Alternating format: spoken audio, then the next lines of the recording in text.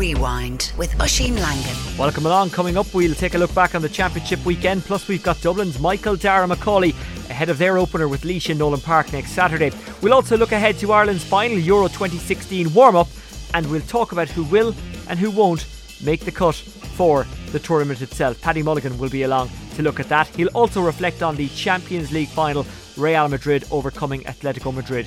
No doubt though, the biggest story of the weekend was Connacht winning the Guinness Pro 12 final against Leinster, and well, it was quite spectacular regardless of where you watched or listened to it. You know, we said the goal is top six. We're going to get ourselves into Champions Cup, and we went about the plan. That's what we're going to do, and we achieved that. We reset those goals because we achieved it. The next goal was that we believe we can win Pro 12. We understand the challenge we face, but we're excited by it, and we're going after it. Aaron going through, this might be a chance. Here it is! Tiernan O'Halloran, August Connacht, O'Halloran all the way! Try time! I've said it before and I'll say it again. It's not about what we've done in the past, it's what's going to come, and with the people that are up here and what's coming behind, it's a bright, bright future. And I'm just going to say, very last thing, thanks for everyone coming out today, last night, throughout the year, and we see you all in September. We've a title to defend.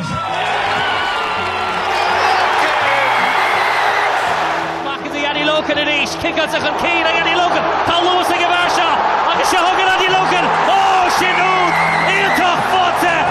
Here's Andy Logan now, chip from Andy Logan, he's running after it, he touches it on with his foot, Andy Logan scores! That's unbelievable! This has been about the squad all year, it's been about players coming in. This is the first time this year that we've had the same team that week on week. It's absolutely phenomenal. Earlier in the week we had 4 young academy lads that trained for the trained for the year, and we decided, or the management decided they couldn't bring them, and the lads chipped in and brought the 4 boys over. To me that speaks a lot about the people that are in this squad. We've been a team all year, and lads to chip into their own pockets and fly over the 4 lads, I thought was phenomenal. McGinty chips it through, Healy! Hands on the cup!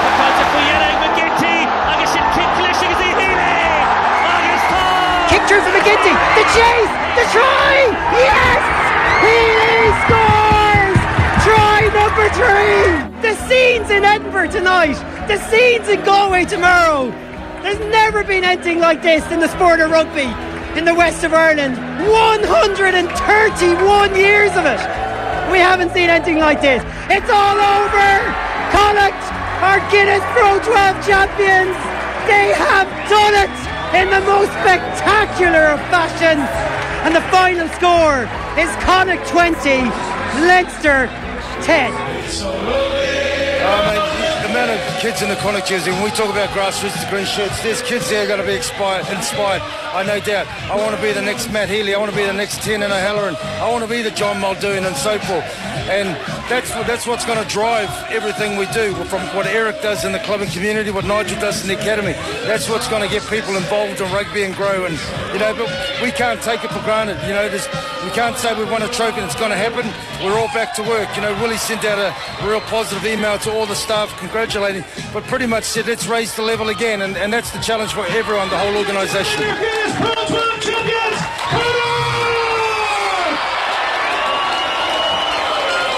What a weekend it was for the West of Ireland and Connacht Rugby, Guinness Pro 12 champions for the very first time. A man who was there to see it in Edinburgh. You heard him in the package there getting quite emotional, is Rob Murphy, a commentator with Galway Bay FM. Rob, not only were you there on Saturday, but you were also there during some of the very worst times for Connacht throughout their professional existence. So I imagine that made Saturday all the more sweeter. Yeah, I think it did. I haven't necessarily subscribed to keep referencing back to marches and near disbandment in the last month or so, because it just felt wrong to be looking back too much under what Pat Lamb's trying to do, and it felt wrong to be kind of going, oh, well, God, we were nearly not a rugby team 13 years ago. But I have to say, in the hours and the days since Connacht won, I have found myself looking back at some of the times when we just weren't looking like we were ever going to be able to be fully competitive with our fellow Irish provinces and the higher level. Always good for the big wins, as we knew. Always good for the upsets. Always good for some good wins in France and Challenge Cup. But there was times when it just felt like it was near or next to impossible for Connacht to really establish themselves as a fully successful fourth province and possibly a first province from year to year. But all of a sudden, in a short span of time, what's gone from a little bit of hope under Eric Elwood has exploded into real belief and a real sense that sky's the limit for this team. I mean, you were listening to some of the pundits yesterday saying that this Connacht team are one of the few in Europe, if not the only, that are playing the Southern Hemisphere brand of rugby, and that can give them a real edge. And it has given them a real edge in a competition that few, if anyone, believed it was in any way possible for them to win. So fantastic stuff. And the most impressive thing about Connacht is that even when they were missing big players, the likes of Nathan White and Dennis Buckley, in the games that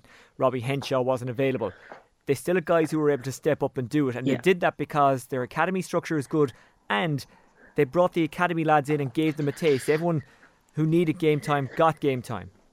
Yeah, absolutely. I mean, I don't think you can just bring anyone into this team and all of a sudden they'll play well. You got to subscribe to the systems. You got to work really hard on your skill set. You got to be really part of the whole focus and buy into the culture. But after that, players can slot into positions, slot into structures. And while you can't lose everyone, you can certainly you lose a few key components and still win. I mean, when Dennis Buckley was ruled out for the rest of the season, I wasn't the only one who really felt that that's the difference between winning a trophy and not. We still felt Connacht could go very close, but we thought, Buckley, monstrous loss. He's such a key component of what we're doing. Well, look what Ronan Loughney's done over the last few weeks. And what was really interesting is when Loughney slotted into the Buckley role, he started doing a lot of the things Buckley did around the park because he has a process to step into. He has a role in that loose head position. So you'll see Loughney acting as scrum half every so often when Marmion's tied up, and that's what Buckley used to do. Another example of that is, towards the end of the game, Matt Healy, I think, had to go into scrum half is what happened, and Shane O'Leary came on for Tiernan O'Halloran for a period of time while O'Halloran was getting checked out. O'Leary goes into the wing role, and on the restart, O'Leary shooting up in the line just like Matt Healy would, making that first tackle just like Matt Healy would, and he, for all the world, looks like Matt Healy in terms of his role. So each player, if you moved them around, they knew what the other player's role was, and they knew how to slot into it. That's what Pat Lam has helped create. That's what Dave Ellis and Andre Bell and Jimmy Duffy and Conor McPhillips have worked very hard in the background. And yeah, you mentioned those players that are missing. That's how you win a Pro 12 title, when you're missing two or three marquee players, or you don't have access to all your players at the best of times. Connacht have gone through a few injury crises at different points. We know what they went through around Christmas when they could only travel to Newcastle with 22 of the required 23 players, and yet throughout the season, adversity or whatever has been thrown in their path, they found ways around it. And I think it's just what's been built, the whole system that's been built and put in place has allowed them to do that. We've talked about how Connacht have got here, but even in his speech to the thousands of people who came to the sports ground yesterday, John Muldoon talked about where Connacht are going. Now, that journey might be a bit difficult because they're losing Robbie Henshaw, and they're losing Rodney Ayew, and they're losing Ali Muldowney, who's been a big part of this journey. And they have to replace those guys, and it's easy to say now, they seem set up to replace those guys. Oh yeah, definitely. We're a lot less worried about that now. I mean, Conan O'Donnell is a prop coming through in the tight head side of the scrum from Sligo, who's played Irish under-20s, and he's already been capped for Connacht, and he's a name to look out for in the future. He's a brilliant player. Keep an eye out for his name. Ayew moves on. He's one of the guys who'll be stepping up. Seven Maringa, who had a bit of had game time last season as well. He's going to be stepping in somewhere along the way if he continues to develop the way he is. And on from there, Keane Keller is a huge signing from Leinster to replace Robbie Henshaw. Does he replace him directly? No, but Robbie Henshaw was only available to Connacht. I think I might get my stats wrong here. I think it was 9 Pro 12 games in total that he was available to them this year because he's in such high demand. So what you lose in terms of maybe a small bit in terms of the international world class that Henshaw brings, you bring in terms of potential world class that Keane Keller has, and you have availability of him for a lot more. So that's just two examples of that. Danny Coulter saw a bit of game time in places like Edinburgh towards the end of the season where Connacht play really, really well. And he's a good, strong second row with a lot of ability. We know Ben Marshall hasn't had a lot of luck with injuries. Maybe if he gets a run, he can slot in too. Yes, Muldowney's a massive loss. He's a fulcrum to what Connacht are doing. But, real confidence out here that other players can step up if needs be. Like, one great example is Quinn Roux, Irish squad member, couldn't make the 23 yesterday. So this squad is deep. It's not perfect or ideal to be losing guys like that. I think McGinty's a big loss as well. Boshoff comes in from South Africa. Jack Carty, though, was developing really, really well in the last in this season in particular. The injury he picked up during the spring has just hampered his development. I think he can step into the shoes well. But McGinty is one man that I think everyone's looking at now over the last few games and thinking to themselves, what a loss he is. Here's a stat for you, Rushing. McGinty started 9 Pro 12 games for Connacht in both playoffs and league, and Connacht won all 9 of them, so they're going to miss him, that's for sure. Yeah, and it's amazing that he's not like the O'Gara, this guy's going to nail every kick type out half, but it kind of doesn't matter the way Connacht play, and even though he's going, that system isn't going to change, that style isn't going to change. You know what's ironic? He plays a bit like Ian Madigan plays it out half. And let's be honest, over the last 12 months, Ian Madigan much maligned really because of the way the World Cup went for him. But no one is saying that Madigan doesn't have a lot of skill. And you kind of wonder to yourself, like, is it the system around the player sometimes more than the player? I mean, McGinty, I think if he slotted in with Leinster, I don't think he'd be as well, I don't think he'd do as well. And if anything, I think he might be the focus point of some of the criticism because he carries the ball into contact a little bit too much at times. And he can sometimes not move the ball along as quickly as he should do. But if everything's in place around him, whatever little elements of his game, like that maybe, I don't want to go as far as to call them weaknesses, but maybe are holding back a small bit, are covered up perfectly because he has so many sparks and so much talent in other areas. Like when he carries the ball into contact, he's as strong an out half as I've ever seen. His ability to tackle properly is really a joy to behold. Yeah. Chopping down at the ankles. He's kind of the perfect example of how we have changed how we rate players in this country. Because again, going back to what John Muldoon said in one of the interviews, or possibly the speech to the crowd, we've changed the way an Irish rugby team plays. So we're looking at the players and what they do in their different roles differently. So when McGinty doesn't ping the corners or doesn't nail every kick from the corner, we're not thinking, he's not quite an out half. We're thinking, there are different things about him. And it's the same with everyone on the field. Tiernan O'Halloran, the same as a fullback. Maybe he could have made the tackle for that try that wasn't on Kirshner. Luckily for them, the ball was called back for a forward pass. I didn't think it was at the time, and TV replays show it wasn't, but look, it doesn't matter. Connacht deserved their win. But those are just 2 examples of what we're saying. Connacht have kind of changed a lot of the mindset of Irish rugby, and I wonder how much of Irish rugby will follow that, or will it just still be a Connacht thing? I think it has to follow it. I think it's either that or stand still. It's as simple as that. I mean, I don't want to be... we don't want to be too arrogant about it and start saying, all Connacht players should be in the Irish setup and everyone needs to follow. But all you have to do is listen to what was being said from pundits or from outside of Ireland about the way Connacht played. And I mean, Stuart Barnes spoke to us afterwards and spoke about the fact that this is the way forward. It's the only way forward. If Leinster continue what they're doing, they're not going to develop. They must look to what Connacht are doing. They must develop in that direction. I mean, I heard people saying, it's all well and good saying Connacht only have 5 players in the Irish squad, but you can't go over to South Africa with inexperienced players. Yes, you can. You can go over to South Africa with inexperienced players if they have the ability and talent. Connacht took to the field in a Pro 12 final with not one of their players having that kind of experience of such a crowd, of such an atmosphere. The noise as they got off the bus was absolutely incredible. And what we were told in the past and what we're often told out west is all the hype kills a team. All the hype around the Mayo football team, for example, the county I'm from, people have tried to say and talk nonsense in the past that, it's the fans and the flags that scare the football team from winning All Irelands. Is it not? It's not in any way. It's about the ability and the processes. And I have to say, this Connacht team were supposedly, a lot of the players, according to Pat Lam, were in tears in the dressing room before they started the game. And, we'd be told time and time again that, that disrupted them. They were too rattled. The crowd put too much pressure on them. The crowd put everything on their shoulders, and they took it on their shoulders and they used it as a real positive. So I think that's where I get most energy from. I'm looking at this and thinking, to bring back to my point, if you go down to South Africa and you have a back three of Adiolokan, Healy and O'Halloran, everyone will go, what? This is madness. You can't just throw the Connacht back three out there. I think people might be very surprised because I think, you might start to see real talent, real spark, and you might start to see a South African defence trying to figure out how do you stop Niadi Olokan, because he's a hard man to stop. Now, of course, don't forget, you throw them into Joe Schmidt's processes, maybe it doesn't work as well. Maybe they need time to adapt to the processes. So I think at the same time, no one's banging the drum saying this is a disgrace that Joe Schmidt didn't pick them. But I think if the November internationals come around and if Connacht are still around the 5-6 marks in the Irish squad, I think that's when people will be banging the drum. I think that's when the people will be asking, why hasn't Joe Schmidt taken some time to look at these players? So I think right now, fine, understandable. Let's see how South Africa goes, and hopefully it goes well for the lads who are going over there. But I think by the time Ireland play New Zealand in Chicago, a lot of people out here in Connacht now are really pretty confident that Matt Healy will surely be heavily involved, and a lot of other players besides will have been looked at and given a chance and maybe slotted into the systems. And you know for a fact as well, the hype machine will go into overdrive and people will try and push Pat Lam into that Irish job. Yeah. Before I let you go, Rob, am I right in saying that Irish caps is not how these players rate themselves? That again, this is another mindset Pat Lam has instilled, that it's not just about, you don't rate yourself purely and simply by getting selected for Ireland. And I'm sure the likes of Matt Healy and O'Halloran are irritated, maybe even very, very pissed off when they're not selected for Ireland squads, but it doesn't maybe kill them as much as it would if they were at another province. Maybe I'm getting kind of carried away on the hype of the weekend and asking that question, but do you see where I'm going? Is there any accuracy? I do 100%. I do. I don't think Matt Healy will be given it a minute's thought when he has his feet up on the beach this summer.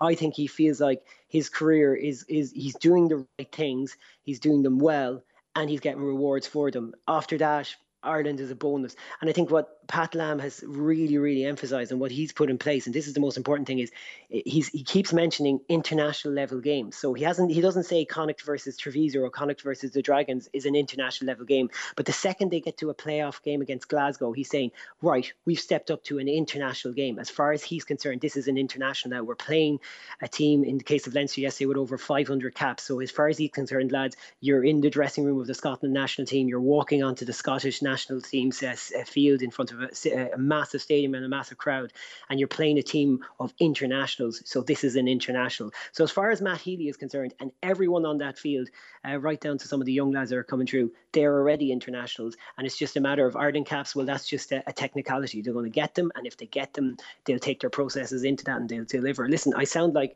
a man who's completely converted, but would you blame me? Like I've stood and watched Connacht storm to winning a Pro 12 title and being the best rugby team in Ireland for the first time ever, and on top of that being the best rugby team in Scotland, Wales and Italy as well. So you got to believe in it, really. And the best to watch in this part of the world, I think it's fair to say.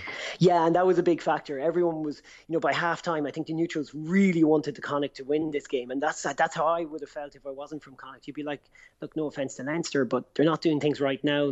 They're not doing things the right way like they did a few years ago when they were absolutely the envy of everyone in the country. They'll get back there again. They have the best underage structures, but right now you gotta want Connacht to win this final. That's what we were thinking at halftime. You have to, because they played the best rugby. They're most exciting. This is the game that we want to watch, but it's also the game that we need to play if we're going to compete with the Southern Hemisphere.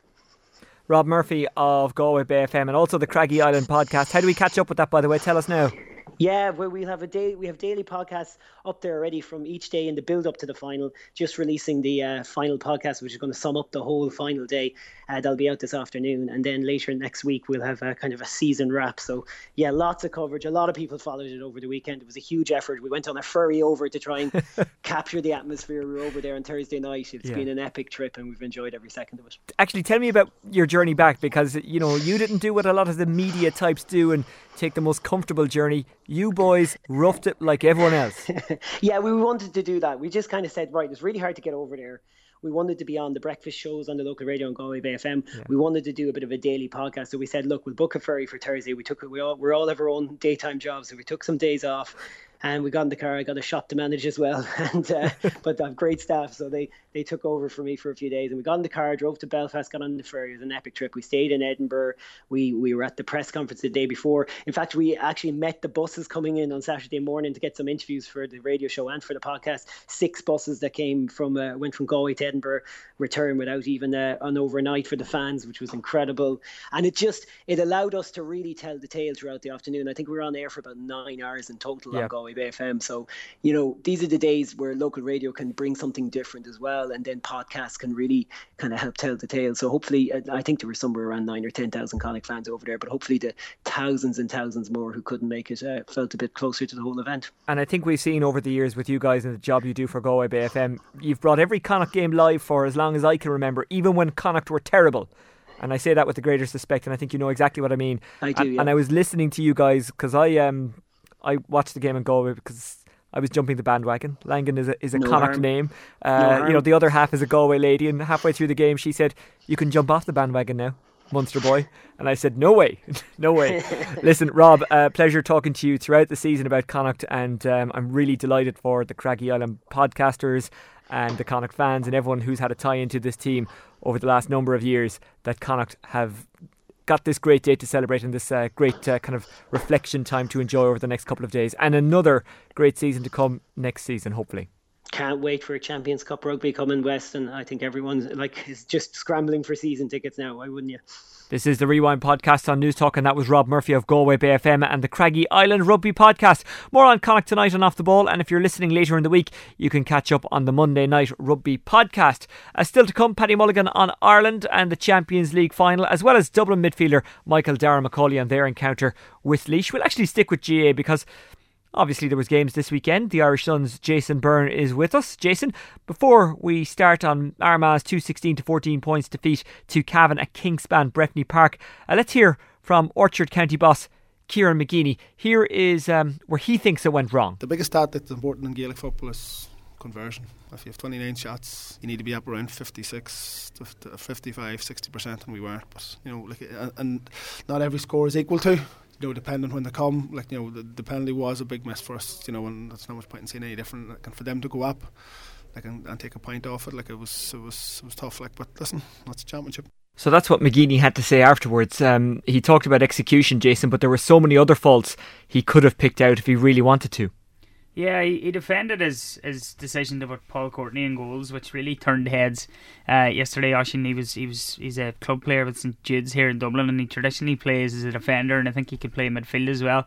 He was on the Armagh panel, I think, around 2007, 2008, and all of a sudden he was called in 2 weeks ago, and Kieran said he drafted it in for his kickouts, but I thought his kickouts yesterday were a disaster. Anytime he went long, they lost the ball, and anytime he went short, he followed the ball out the field, and it seemed like a bit of a pointless exercise. And Cavan got a lot of scores off the long kicking, and it really, really backfired. And it was just a bizarre decision from him. And as you heard there from him, they didn't get enough scores. 14 just wasn't enough. Stephen Campbell was the only kind of light for them in attack. Ethan Rafferty got 4 points, but he actually went off with a broken hand when he tried to block down a kick out in the second half, which was unfortunate for him.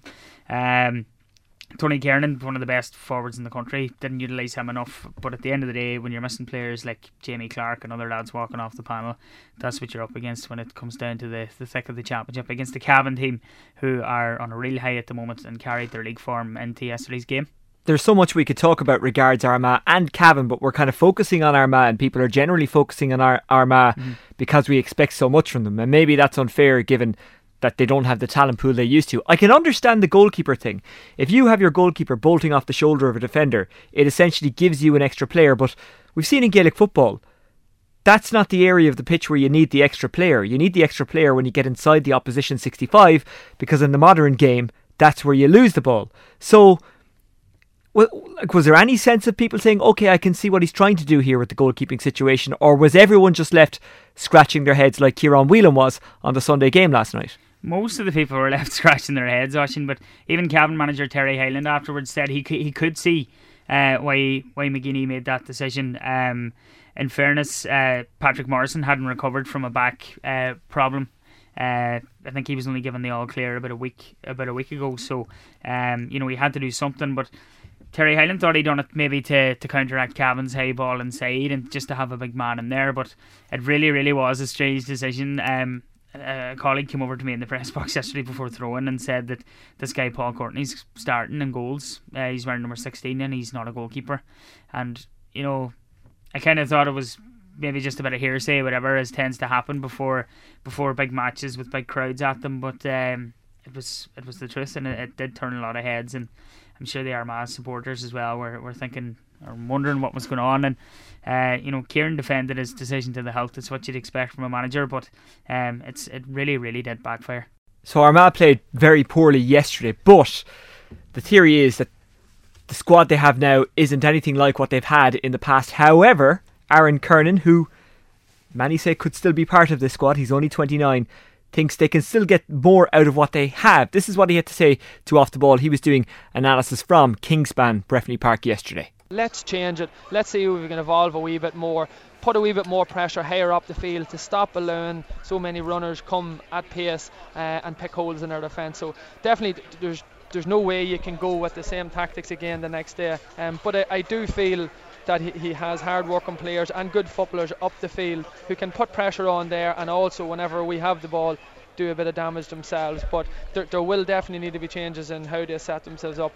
I think that's absolutely 100% fair by Aaron, isn't it? Yeah, you can't really argue with that at all. They definitely are going to change it, or have to change it the next day for whoever they meet in the qualifiers, and there'll be a lot of pressure and a lot of focus on Armagh now when that draw is made, and when they learn it again towards the middle or end of June. I think it's the 18th and the 25th. The first round of qualifiers are down for, so they have a lot of work, but they have a lot of time to get that work done. So I'm sure Kieran McGinney will be hopeful of getting Patrick Morrison back fit for those backdoor games as well. And they went out last year at home to Galway, and they'll be very disappointed with that and getting relegated this year. So surely Armagh are better than what they displayed yesterday at Kingspan Breffni Park. But you have to be fair to Cavan too. They were fantastic in a lot of parts. I thought Raymond Galligan was brilliant, not just because he saved the penalty, but I thought his kickouts were spot on, whether a bit long or short. And it was a huge platform for a lot of their attacks and scores. And I'm sure Stephen Cluxton or the likes of him would have been very happy if he put in a performance like Galligan did yesterday.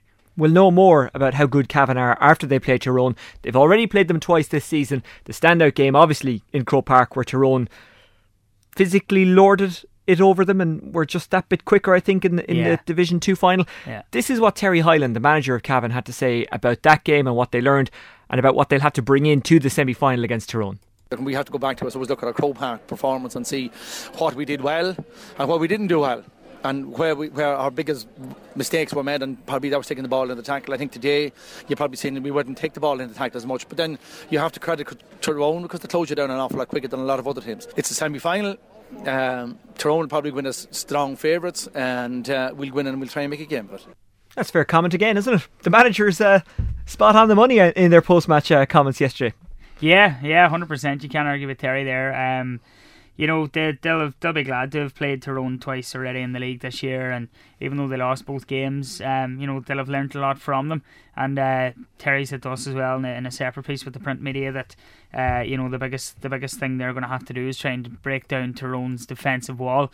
Both teams have similar styles of play, but Tyrone would be slightly more defensive than Cavan would be, and when Cavan don't have the ball, they're going to have a Trojan amount of work to do to try and get it back and try and break down Tyrone when Tyrone retreat into their shell when they don't have the ball. So it's going to make for a very, very interesting game. And yesterday Cavan, after that display, I don't think Cavan will be too afraid of going into that game. There's absolutely no pressure on them, and all the talk this year is about Tyrone getting an Ulster title and having big ambitions to play football into September. So it's the ideal way for Cavan to approach a provincial semi-final. There's absolutely no pressure on them.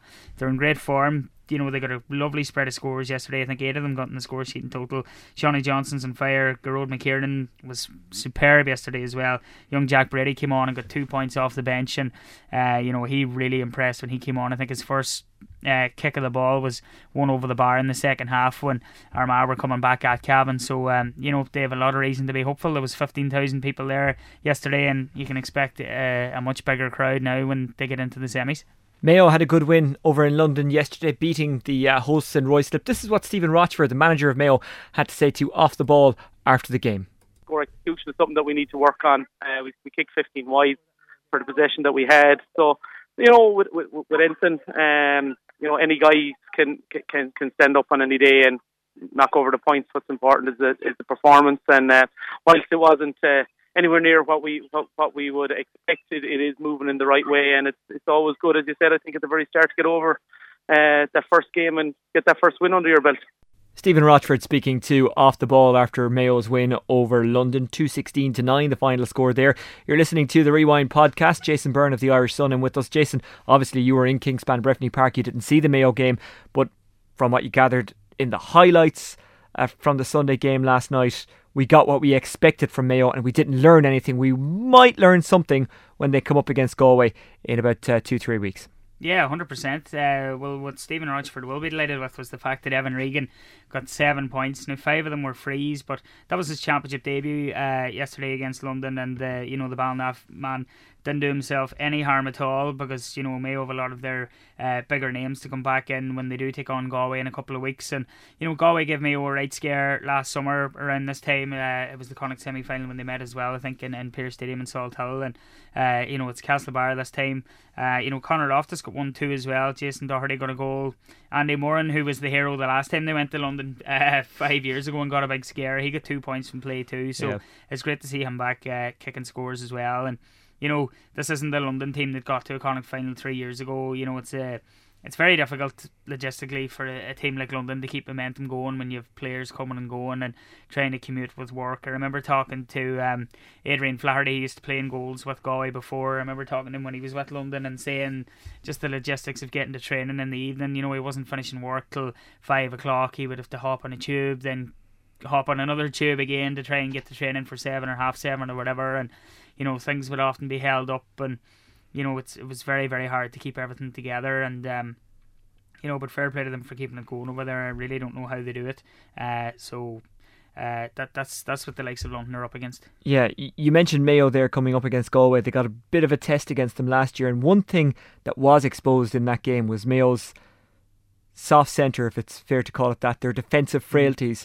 For one of the Galway goals, they just cut right down the spine of the Mayo defence, got in. Beautiful goal, but any top-class defence shouldn't have let the runner through. For the life of me now, I can't think of who actually got the goal. I think it was Gary Seiss. That makes an awful lot of sense. It was a Gary Seiss type of goal anyway. Goal as well.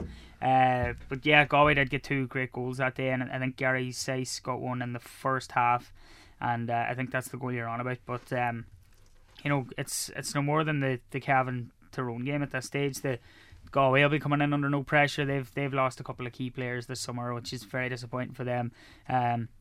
Johnny Dewan's gone to New York. Michal Lundy's gone out there too, and losing those type of players will surely be felt in Galway. But from a Galway point of view, I would hope that Shane Walsh will have a big summer for them.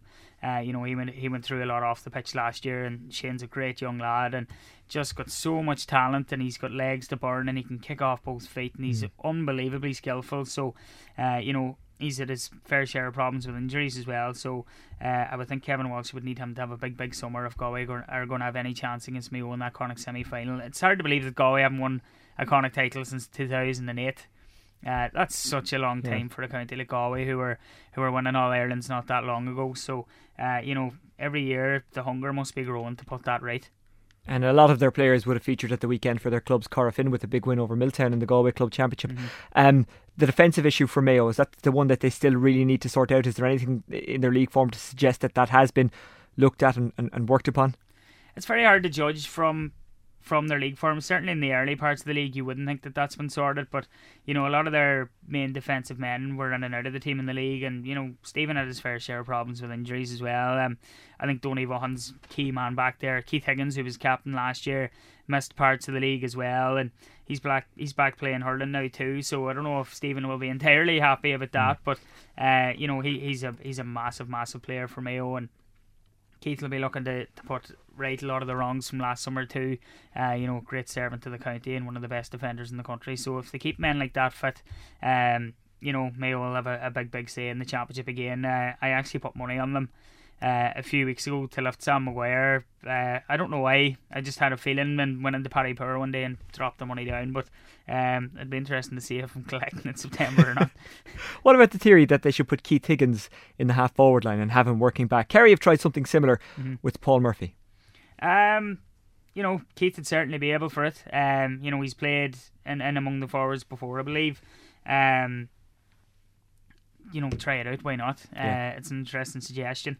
I think he'd be definitely more utilised in the back line though, just because the way he can read ball coming in and the way he tackles and the way he just hassles forwards and doesn't really give them an inch. He's very tenacious and he's a great footballer, and he does get up the pitch when he is back there. He gets a token point every now and then. He loves getting a run and getting up there, and Donny Vaughan kind of does the same. He'd be one of those runners for Mayo too. So Yeah, try it out, see what happens. Why not? It'll be interesting to see how they utilise Aidan O'Shea in the later parts of the summer too. He was playing centre forward yesterday over in London, but they might need his presence around the middle a bit more when they come up against the likes of the Dublins and the Kerrys and the Tyrones down the line. But the fact is that we're debating who will start where for Mayo, and that in itself it can be a good thing for them, because if we're left guessing, it means other managers are left guessing. Absolutely, yeah. Stephen he's a huge crop to choose from now, and the younger players coming through who are on the back of an All-Ireland under-21 success. Jeremy O'Connor is young footballer of the year for, he's not young footballer of the year for no reason. He's going to be a massive player for them this year, him and his brother Killian, and I think Jeremy will take the heat off his older brother even a bit more this summer. The likes of Kevin McLaughlin and Jason Doherty and a few other boys like that need to step things up a bit more if Mayo are going to have an extra bite up front and not too reliant on the O'Connor brothers, because a lot of people feel that's been the case for them in recent seasons. Well, for Mayo, the next big test is against Galway on June 18th. It's in Castlebar. The week before, by the way, Roscommon take on Sligo. Roscommon with 2 games already played in the Championship, when a lot of teams, including their opponent Sligo, haven't even played one. Will we get into the structures debate again, just for the laugh? No, let's not. Leave it. Let's not. None of us have the time, heart or energy for that. And just before I let you go, Monaghan playing Down next weekend. Very hard to see anything but a Monaghan win. Yeah, absolutely. Everyone's forgetting that Monaghan are Ulster champions. Malachi O'Rourke was at the game yesterday, and he'll have been watching that one closely too, because Ulster's very much still a minefield, and when it comes down to it, Down had a very, very poor league campaign. It just didn't go right for them at all, and they finished rock bottom of Division 1, and they got what they deserved out of it, and they approached a few games just in the wrong way, in my opinion, and Monaghan are just going to be far too strong for them. Conor McManus is just a class apart. When you have a forward like that against a team like Down, he will do more than enough damage to put them into the Ulster semi-finals as well, and on a collision course with Donegal if Donegal get over Fermanagh. So very interesting times ahead in the province up north. Okay, Jason Byrne of the Irish Sun, thanks for coming into us on the Rewind podcast here on News Talk. How can people catch up with you on Twitter? MoseyB86. Thank you very much, Jason Byrne. Right, we will hear, by the way, from Dublin midfielder Michael Dara Macaulay in a few minutes about going away and playing Laois in Nolan Park, and also talking about trying to get a starting place in the Dublin 15. Remember, he didn't start last year's All-Ireland final, but boy did he make an impact when he came in. First though, it is Limerick's captain Ian Ryan. As we say, he was speaking to Off the Ball's Dave McIntyre following the Shannonsiders' 3-point defeat to Clare yesterday, and it's an interesting piece, because despite the loss, he still sees some positives. And ultimately that's ended in disappointment, but I got the sense in the commentary box that if Limerick had played for the first 20 minutes the way you played the last 20, you might have been on the winning side. Yeah, we had a lot of chances in the first half. I think we had 11 wides in total in the whole game. I'd say we might have 6 or 7 the first. If we'd taken 3 or 4 of them, we definitely would have been a great chance of winning. Just thought in the second half they got their scores very easy, and they kept adding on one, and we had to work a bit harder to get ours. But I suppose especially in the second half we let the ball in a bit quicker. We got a bit more was that as a consequence of you actually changed the way you wanted to play, or was it the game was naturally opening up on a really warm day, maybe players starting to tire, space starts to almost organically appear on the field? I think players got tired, space started to open, they weren't able to get back as quick, especially with the heat. I suppose if you're used to training, it's grand, but it's our first real hot day and bodies couldn't get back. I think they weren't able to get cover back, so it was man to man, which was great. But still we have to look back in the first half, we had chances and we didn't take them. It's 14 months since you lads have last won a competitive game, and did that start where you kicked 5 wides inside the first 10 minutes, did that really affect an already confidence level that was very low, thin on the ground? To be honest, I'd say we didn't even know it was 14 months since we won the game. No, we believe in ourselves. We know it was great belief there. The last couple of weeks have been very good in training. Good couple of challenge games. Performances were good. We knew we were going to be close. It was great. We were in a great position coming in. We were total underdogs. There was nothing expected of us. But look, I suppose we're definitely a team in transition. We're a team that are building. A lot of young players, all the half back line there, under 21, 22 I think was the oldest. The midfielders, 22 was the oldest again. So there's definitely youth. So it's just trying to bring them all through and keep them together. Do they need to figure out how best to get the best out of you, because you started the game out the field, and then when the ball was being let in, there was nobody in there to try and get the scores. Then you moved in and you didn't see the ball for 5 or 10 minutes, so you came back out again. And I guess they need more than one Ian Ryan on the pitch, but maybe you and the management team and the rest of the players need to figure out where you need to be. Yeah, I suppose it's funny, like, you know, you go in for the ball and it doesn't come in, you go back out and it's not there either, and it's just, I suppose it's a bit of luck. I suppose we need to start playing to our strengths. Maybe in the last 20 minutes when the game does open up, you get a bit more space inside. Now, I had played the league inside and being 1 and 2 sweepers, it was a very difficult league for me. Just found it very hard to get on the ball. So I suppose it's definitely something to work on. I suppose maybe a mix and match in and out, but you know, Danny Neville's playing great football. Peter Nash is playing great football as well. We've got good young fellas coming through. Hugh Burke from Adair came on. He's got great potential. Brian Donovan, Sean McSweeney, they're all forwards are well capable of scoring under day. It's just getting the right ball into them is the big thing. You're heading back for the qualifiers again. There was an interesting piece with you during the week in the build-up to the game, and reading it, you almost got the sense that you're addicted to playing football for Limerick, and it's just something that's in your blood and you can't really get away from it. And people might question why you continue to come back. You know, you're almost into your 10th year with the Limerick seniors, but did you see signs in the last 20 minutes that, you know, while confidence is low, there is something about this team, and if you got 1 or 2 kindly draws in the qualifiers, there might be something to be had from this summer yet? Yeah, definitely. You know, you wouldn't play it unless you loved it. I love playing the game. You know, I love coming to train every Tuesday, Thursday night, whichever night it is, but it's a social event as well. You know, we'll be very close, so you know, it's all part of it. So get a good run in the qualifiers, you know, try and get a home draw first of all. I think we have a chance of that because we were away last year, and try and build from there. But there's definitely potential. You know, I suppose if we can get that one win, might get a bit of momentum, get lads maybe a bit more pep in their step and give us a little bit of momentum, because I suppose Clare haven't won so many games in the league. They just knew how to get over the line, and we were just kind of, so we were always chasing, you know, and they always got that extra point. We went down, brought down to 2, and they got, you know, that point every time just to pull away from us again. But you know, just there, we'd work on it, you know. I'd say I won't be retiring anyway, that's one thing for sure in the next couple of years, but got to keep at it and get that win. That'll just give us that little boost. And finally, now that you're out of the Munster Championship and there will be a couple of weeks layoff before the qualifiers, will you guys stick together, or would there be a fear that John might lose a couple of the lads, as often happens in some of the counties who are struggling to get big wins? Yeah, it's always a worry, especially with the young lads, you know, fellas in college. It's a great opportunity for them to go to and make a few bob. I say it's up to each individual player what they're going to do. I hope they stay. You know, especially we could be caught maybe with so many young fellas under 21s. Yeah. You know, so it's hard to know. But like, hopefully they will stay and we'll give it a rattle. Listen, hard luck today, and thanks for talking. Perfect. Thanks very much. This is the Rewind podcast on News Talk, and that was Limerick captain Ian Ryan chatting with Dave after their defeat to Clare in the Munster quarter-final, with that game live on Off the Ball. Dublin travel to Nolan Park this Saturday night for their Leinster Championship quarter-final with Laois. I caught up with Michael Dara McCauley at Skillzone in Stillorgan and asked if he likes this time of year and the wait for the championship, because, you know, some players love it, other players hate it. This is how he feels. I am currently excited. I was going to loving it. Yeah, no, I'm loving it. I just feel fresh coming into the year. I suppose whatever everything that's gone on in the club scene, got a little bit of rest. I suppose it's just in a really good place. Looking forward to the year, so you know, it's all good at the moment. Yeah. You mentioned fresh there. You've had your injury issues over the last season or two. You've also had a very busy schedule with Ballyboden.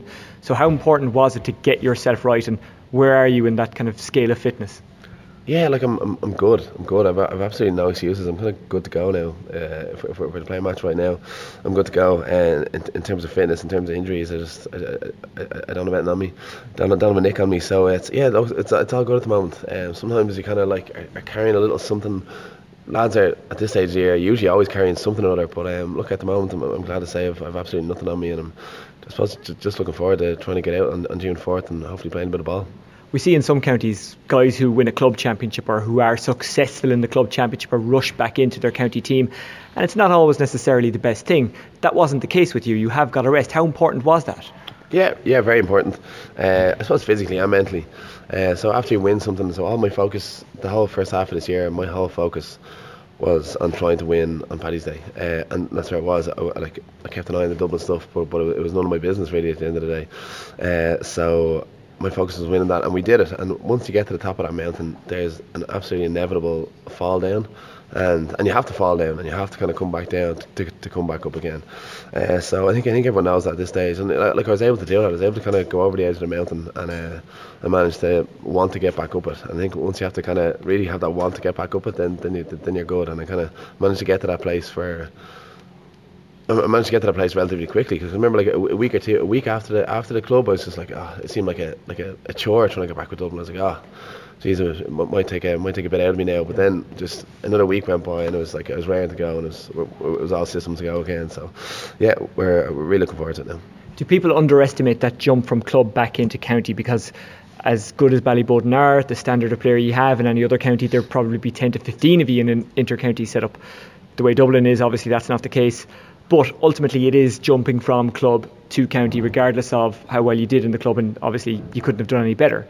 So were the lungs burning that bit more? Were you taking bigger hits? I mean, how difficult, or what were the difficulties in getting back into the county setup? Yeah, look, I suppose it probably is at a higher standard. When I came back in for the Allianz League final there, I probably wasn't at 100% of my own fitness standards, to be honest. So yeah, look, I kind of felt the lungs burning that day. Yeah, look, I think still the club has played at a very high level now, in fairness, and it's not a million miles off.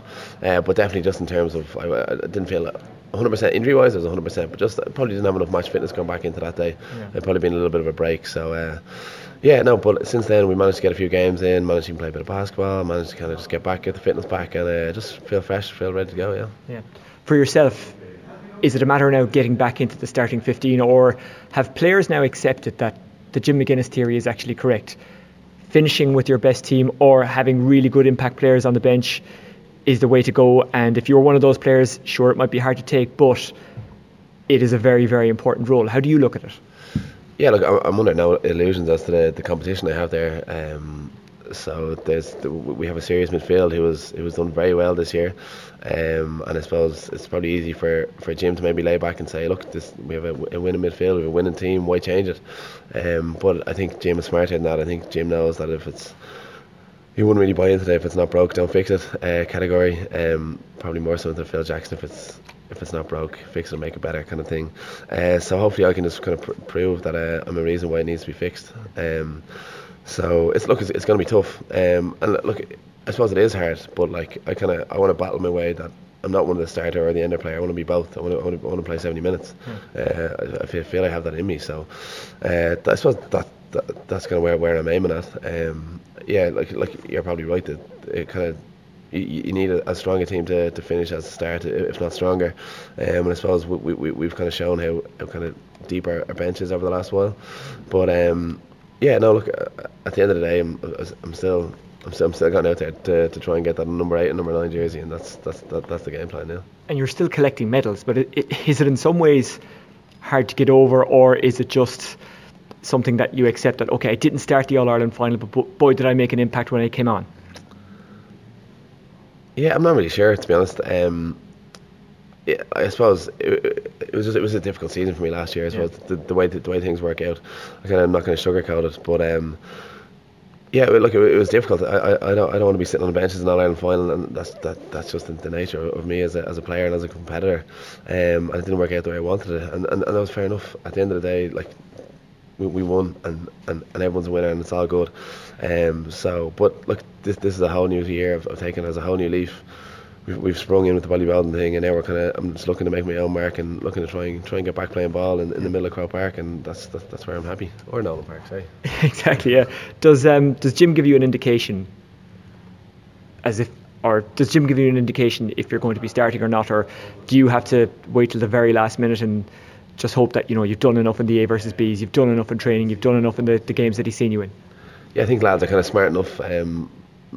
Or can probably kind of read their own fate through the A versus B, and maybe if you're a B that day, maybe if you had a good performance, maybe you're kind of sniffing a starter spot. But it's yeah, I think lads kind of know. Maybe there's always a few kind of close calls along the way, but yeah, it's not a nice situation. It's not a nice situation for Jim to be in. It's not a nice situation for a player to be in on the other side of it. But look, it's tough. It's sports. We're all competitors here. We're all big and brave enough to take it. But yeah, hopefully I can just make kind of make the decision easy for him this year. Is that wait for the starting 15 to be named almost as tough and almost as nervy as waiting for the game itself to start, whether it's a Leinster quarter-final against Laois or an All-Ireland semi-final or final? No, I wouldn't say so, to be honest. Like, I think lads just kind of go about their business, really trying to kind of drive it on. Like, you really have to kind of live in the present with those sort of things and not be kind of anxious about it. And that's all you can do. Like, if you leave it on your field, if you've kind of ran amok in an A versus B game, that's all you can do, and the rest is up to the coaches. So in terms of a bigger weight, it's all about the game. It's not about you. It's not about the individual. It's about the team, and it's about how we can kind of get on against this Laois side. So no, definitely the team's more important in that respect. And what's Jim like for feedback, good or bad, when that team is named and you are or aren't in it, whichever? No, look, he's approachable. Like, if you feel that you should have been in the team, you felt that you performed. There's absolutely no hassle as to why Jim would have a word with you and talk to you and give you his reasons. You mightn't agree with those reasons, but that's the case, and he's the manager and he has to make that calls. So that's why he's in the position that he's in. So yeah, no, that's the way it goes. And I suppose it's important for players to come through sometimes. I've seen it in loads of different managers and loads of different teams that sometimes they're kind of afraid to ask for feedback. They're sitting on benches and they're annoyed, but they don't do anything about it. Yeah. And they might think they're doing great, but obviously the manager doesn't think they're great. I think it's important for the player to get a bit of feedback, try and go to the manager and say, look, what do you think I'm doing wrong? I know what I'm doing, what I think I'm doing wrong, but get it off the manager because he's the one that makes the call at the end of the day. So no, look, Jim's is very approachable in that respect. Players are creatures of habit, and for example, I heard one of the former Dublin players, I can't even remember who it was, talking about building up to a game, and they said, players would like to go into the warm-up room, that's where you'll find some guys. And I thought to myself, well, yeah, that's fine if you're Dublin, you have a warm-up room because you're always playing in Croke Park, but you don't have that in most stadiums. Now you're going to Nolan Park, it does knock you out of sync. I know that you're looking forward to it, it's pretty exciting for fans, but when you are such a creature of habit, is that an extra worry going into a championship match, playing in a new venue, playing in unfamiliar surrounds, playing in, dare I say it, a hurling pitch? Hurling pitch. I've seen football there as well. I'm one of the few who has. Anyway, go on. Fair play. No, like there's no sense of kind of trepidation at all, to be honest. I'm really just looking forward to the game. We know there's a big challenge in the actual Laois team, but in terms of the actual pitch, it's just another pitch. It's not like it's our first time ever playing away from Croke Park. Maybe in the championship since 2008 it is, but we go away 3 or 4 times a year, and we're well used to travelling. So it's just another game, and since the start of the championship, there's a huge rigmarole made of the old Nolan Park scenario, but I think it's just been a storm in a teacup, to be honest, because there's nothing going on. The lads are just looking forward to getting a bit of football into them. Are you looking forward to playing in such a great atmosphere this early in the year? Because normally you play in Croke Park at this time of year, the atmosphere is okay, but it's not great. Whereas in Nolan Park, it's going to be amazing. I mean, I'm not even a Dub, I'm not from Laois, but I'm really looking forward to it, just soaking up that atmosphere. And I'm wondering what that is like from a player's point of view to have something like that this early, because normally people don't get excited about Dublin games this early in the championship. That's actually a compliment to you, by the way, because you normally breeze through them. That's probably exactly it, to be honest. I think lads are even more excited because they know that that's the atmosphere it's going to be. Like 30,000 in Nolan Park is way better than 30,000 in Croke Park, and that's just a fact. In terms of atmosphere, in terms of just energy in the stadium that day. So look, yeah, it's going to be electric. I'm just bringing it back to my own head when I travelled down as a supporter to Longford in 2008, and the sun was shining, and we absolutely rammed as many people into Longford that day as we could, and it was just a great day out. The people in Longford had a great day. Like the town was great crack, and it was just a magical day. And in terms of atmosphere, it blows anything that Croke Park has out the water before September or August, to be honest. So yeah, I think that's probably why there's an extra kind of kick in our steps these days going into the start of the championship. Look, you're around the place, you hear people talking, so you know Dublin are hot favourites for Leinster in the All-Ireland. Is it hard to not let that kind of talk affect you? Is it hard to keep that stuff out? Or do you just soak it up and realise, okay, that's actually the burden of being as good as we are and we must carry that? Look, I think we've heard it. I think the more you hear it, the less of an impact it makes on you, because it just kind of washes off you. So yeah, look, as I say, we just kind of have to drive our own standards, and I think that's definitely the case. Though the more you hear, the more it kind of washes off, and you're like, oh yeah, that thing again. It kind of just comes, and you kind of just let it go. And oh yeah, that thing, yeah, whatever. So it definitely doesn't stick with players, and if if I saw it sticking, if I thought I saw it sticking with a player, I'd be fairly quick to reef it out of him, and I hope someone would be with me. And if we kind of heard anything in the dressing room or anything along those lines, we'd have to be fairly quick to kind of knock people back to planet Earth, because we know this is championship football at this stage, and if we lose, it's we have a tough road ahead. So it's it's important to kind of maintain our own standards in terms of that stuff. Yeah. Is a lot of that stuff player led in the Dublin camp? Yeah, 100%. It has to be player led. Yeah, there's only so much. I think even in terms of I'm a teacher, in terms of trying to just fill people with knowledge and trying to tell them the answers. It just doesn't work sometimes. You have to try and get them to try and figure out the answers themselves. So I think that's important. Yeah. This is the Rewind podcast on News Talk, and that was Dublin's Michael Dara Macaulay. Now let's finish with football, and former Chelsea and Ireland fullback Paddy Mulligan joined Team 33 and Off the Ball's Raf Diallo in studio. They started by talking about Ireland's 1-1 draw with the Netherlands at the Aviva on Friday night. What did Paddy make of it? Well, let's find out. Well, I wasn't overly impressed with the performance, because I thought the Dutch came to town and really weren't too pushed about whether they won, lost or drew. They didn't. The game didn't matter to them. It was more important for Ireland to go and do well. And to a degree, Ireland did okay. Yeah. But they're going to have to up their performance big time in the Euro Championships if they're hoping to get out of the group that they're in.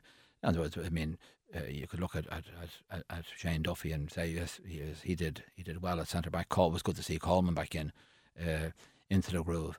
But apart from that, you know who the tried and trusted are. McGoldrick came on and played, and he did okay. But for me, just okay.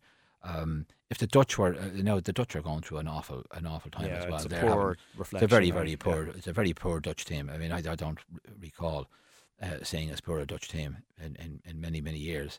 And they just went through the motions as far as I was concerned. They never really strung anything together and never really stretched Ireland and asked any questions of Ireland. And the one real big downside of it for me was the fact that from Ireland being in a winning position, they go on and just messed the whole thing up in the last few minutes when they should have been rock solid at the back, and just got caught on a cross that should have been bread and butter to them, and it wasn't cleared. And I suppose Duffy, to a great degree, is culpable. Randolph came off his line and ended up in no man's land. But Duffy initially really should have been cleared. Now, John O'Shea should have been shouting to Duffy to get himself positioned correctly, and between the two central defenders, it just didn't happen at that juncture. So you'd be concerned, and you'd hope that it wouldn't happen against the Swedes or against the Italians or against the Belgians. But Martin O'Neill will have noted that, and they'll get to work on it and get their position right and their calls right. Duffy, were you overly impressed with him apart from the error at the end? Oh yeah, I was impressed with Shane Duffy, considering that he's had a bit of a rough time, but getting away from Everton as well, and Everton are a very, very big club, and it's not easy to go to leave Everton and then go to, with all due respects, to Blackburn Rovers in the Championship. Yeah. So he's had to reinvent himself to a great degree, and then he had that health scare a few years back out in Malahide. So no, he's done very, very well, and you'd wish him all the best. And he's a very honest type of player, and he gives you everything. Maybe he could have scored a header to put Ireland 2 up as well from a corner kick, bit of a free header, and he'd probably be a little bit unhappy with that. But look, overall, his defensive play was reasonably good. So I mean, he got caught for the goal, so that's something for him to learn and reposition himself and know exactly where players are and what his job is to do in our own 18-yard box. Yeah, himself and Arthur were two that kind of jumped out. Arthur's had a very good season. Arthur's had a very good season. Long was there to stuff that he hasn't been doing. It looked a simple goal that he got, but he was alert and aware of what was going on, and that's the first time in a long time that I've seen Shane Long score a goal. That's a real Robbie Keane goal. Yeah. I think that he's sniffing around the 6-yard box, hoping that something will break, and it broke. Smashing corner.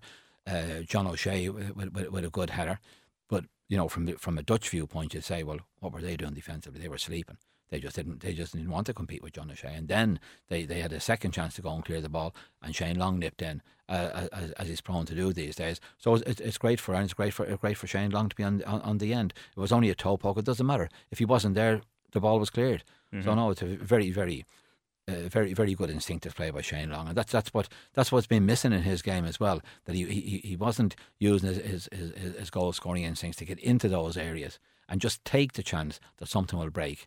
Robbie Keane is a past master at it, has been for years. But look at Shane Long has done very, very well. Yeah, we've the Belarus game coming up, and then pretty much squad named. Goalkeeping position is one of the ones that there's a bit of question marks over.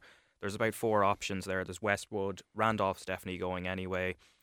Ford is in the scene as well, and then Shay Given, and only 3 of those are going. Who are you dropping out of that? I'd drop Shay Given. Really? Oh yeah. Yeah. I'd drop Shay Given. I mean, I know David Ford is in the reserves at Millwall, but I think he's a much better bet at this juncture than what Shay Given is, and Kieran Westwood and Randolph. Kieran Westwood has had a smashing season at Sheffield Wednesday. And it'd be a travesty if he wasn't on that flight. And the same with David Ford. David Ford has done, even when he's been in reserves at Millwall, he's done very, very well for Ireland. And let's not forget that he kept Ireland in the game against the Germans in Gelsenkirchen with some fabulous saves that the Germans could have been out of sight. Yeah. Instead of Ireland go and get a draw. So let's not forget that. And he's been a smashing goalkeeper. And because he's in the reserves, okay, then I can understand Martin O'Neill's thinking that, well, he's in the reserves at Millwall and maybe the mind isn't attuned. But I think that, like I say, I think he's a very strong character, and I think that he would be fine. And look, we know what Shay Given has done and what he can do, but he hasn't had an awful lot of game time either at Stoke City. So I'd be going for the younger version there, and I'd be taking Ford, Westwood, and Randolph. Yeah, because that is the main question mark. But Martin will take Given in place of Ford. I would think so. Or even in place of Westwood, maybe. Well, I can't understand why you would do that at all, for either player. Yeah. But nothing would surprise me with Martin on occasions. Yeah. We're getting very close to the tournament now. I know, obviously, squad being named this week, but is there more optimism now? Do you feel more optimistic heading into the group now, having watched the last few friendlies where we've performed? I did until I saw the Italians make muck of Scotland last night. Yeah. And it could have been 4 or 5. They're missing 2 of their best midfielders. And they're missing, exactly. I mean, they're a bit all over the place, but they made it so easy against Scotland. It was frightening. I don't think Scotland had a shot on target the whole game. Yeah. And they never showed up. Again, you see, they've nothing to play for, so it's probably a bit false as well. Just like the Dutch coming into Dublin last Friday night, nothing to play for. The Scots we're in holiday mode, so we won't bother about this. But but the Italians, look, at Italian teams will always keep the ball. They'll always make you chase. They'll always make you chase shadows. And it'll be a difficult enough game. I wouldn't be in if I were playing today. I would not be in fear of either the Belgians, the Swedes, or the Italians. And it'll be a question of what I do feel is that whatever 11 that he picks, they're going to have to play to the max of their ability to get the wins. And if they can do that for the 3 games, who knows? There might be a shock or 2 along the way. Realistically, you think no, they're not going to come out. Yeah. But as I said earlier on, there should be no fear of going in against the Swedes. They should be looking to get 3 points there. There should be no fear against going in against the Belgians. And again, they should be looking for 3 points. If you look for 3 points, you got a chance of getting 1. If you look for 1, you got a chance of getting none. So I'd be positive against the Italians as well. I mean, don't forget that I know it was a long time ago, but in the Giant Stadium in New York, when Ireland were supposed to win, they beat the Italians, courtesy of the Ray Houghton goal, 1-0. So look, at anything is possible. The Greeks won the tournament in 2004. The Danes won it prior to that when they came in the back door, very much so. So you're saying we're going to win it? No, I wouldn't. I'd be amazed if Ireland won it. But look, we can dream. Yeah, no, I'm just picturing the street party in Dublin or wherever else if we did end up street party all over the world, because there's so many Irish all over the world.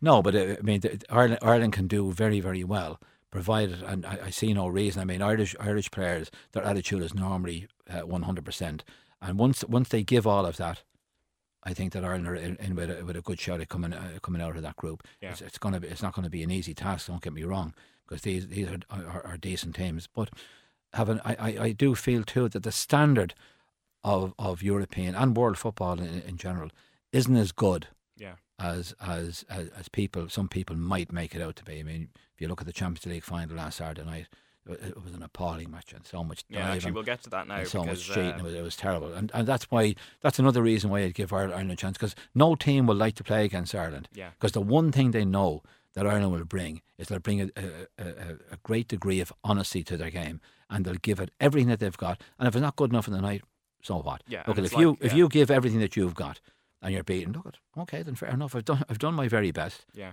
Provided that you're honest, and Irish players are honest, that they have gone out and done their very best, and don't be coming in after a game and saying, well, if only I'd made that run, if only I'd done this, or if only I'd done that. The time for the if only is get out there in the pitch and produce it.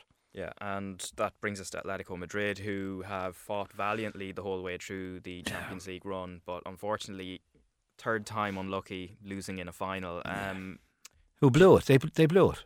Do you my feel estimation. They deserved it based on the performance of both sides, or was it? I thought that Real deserved it. Yeah.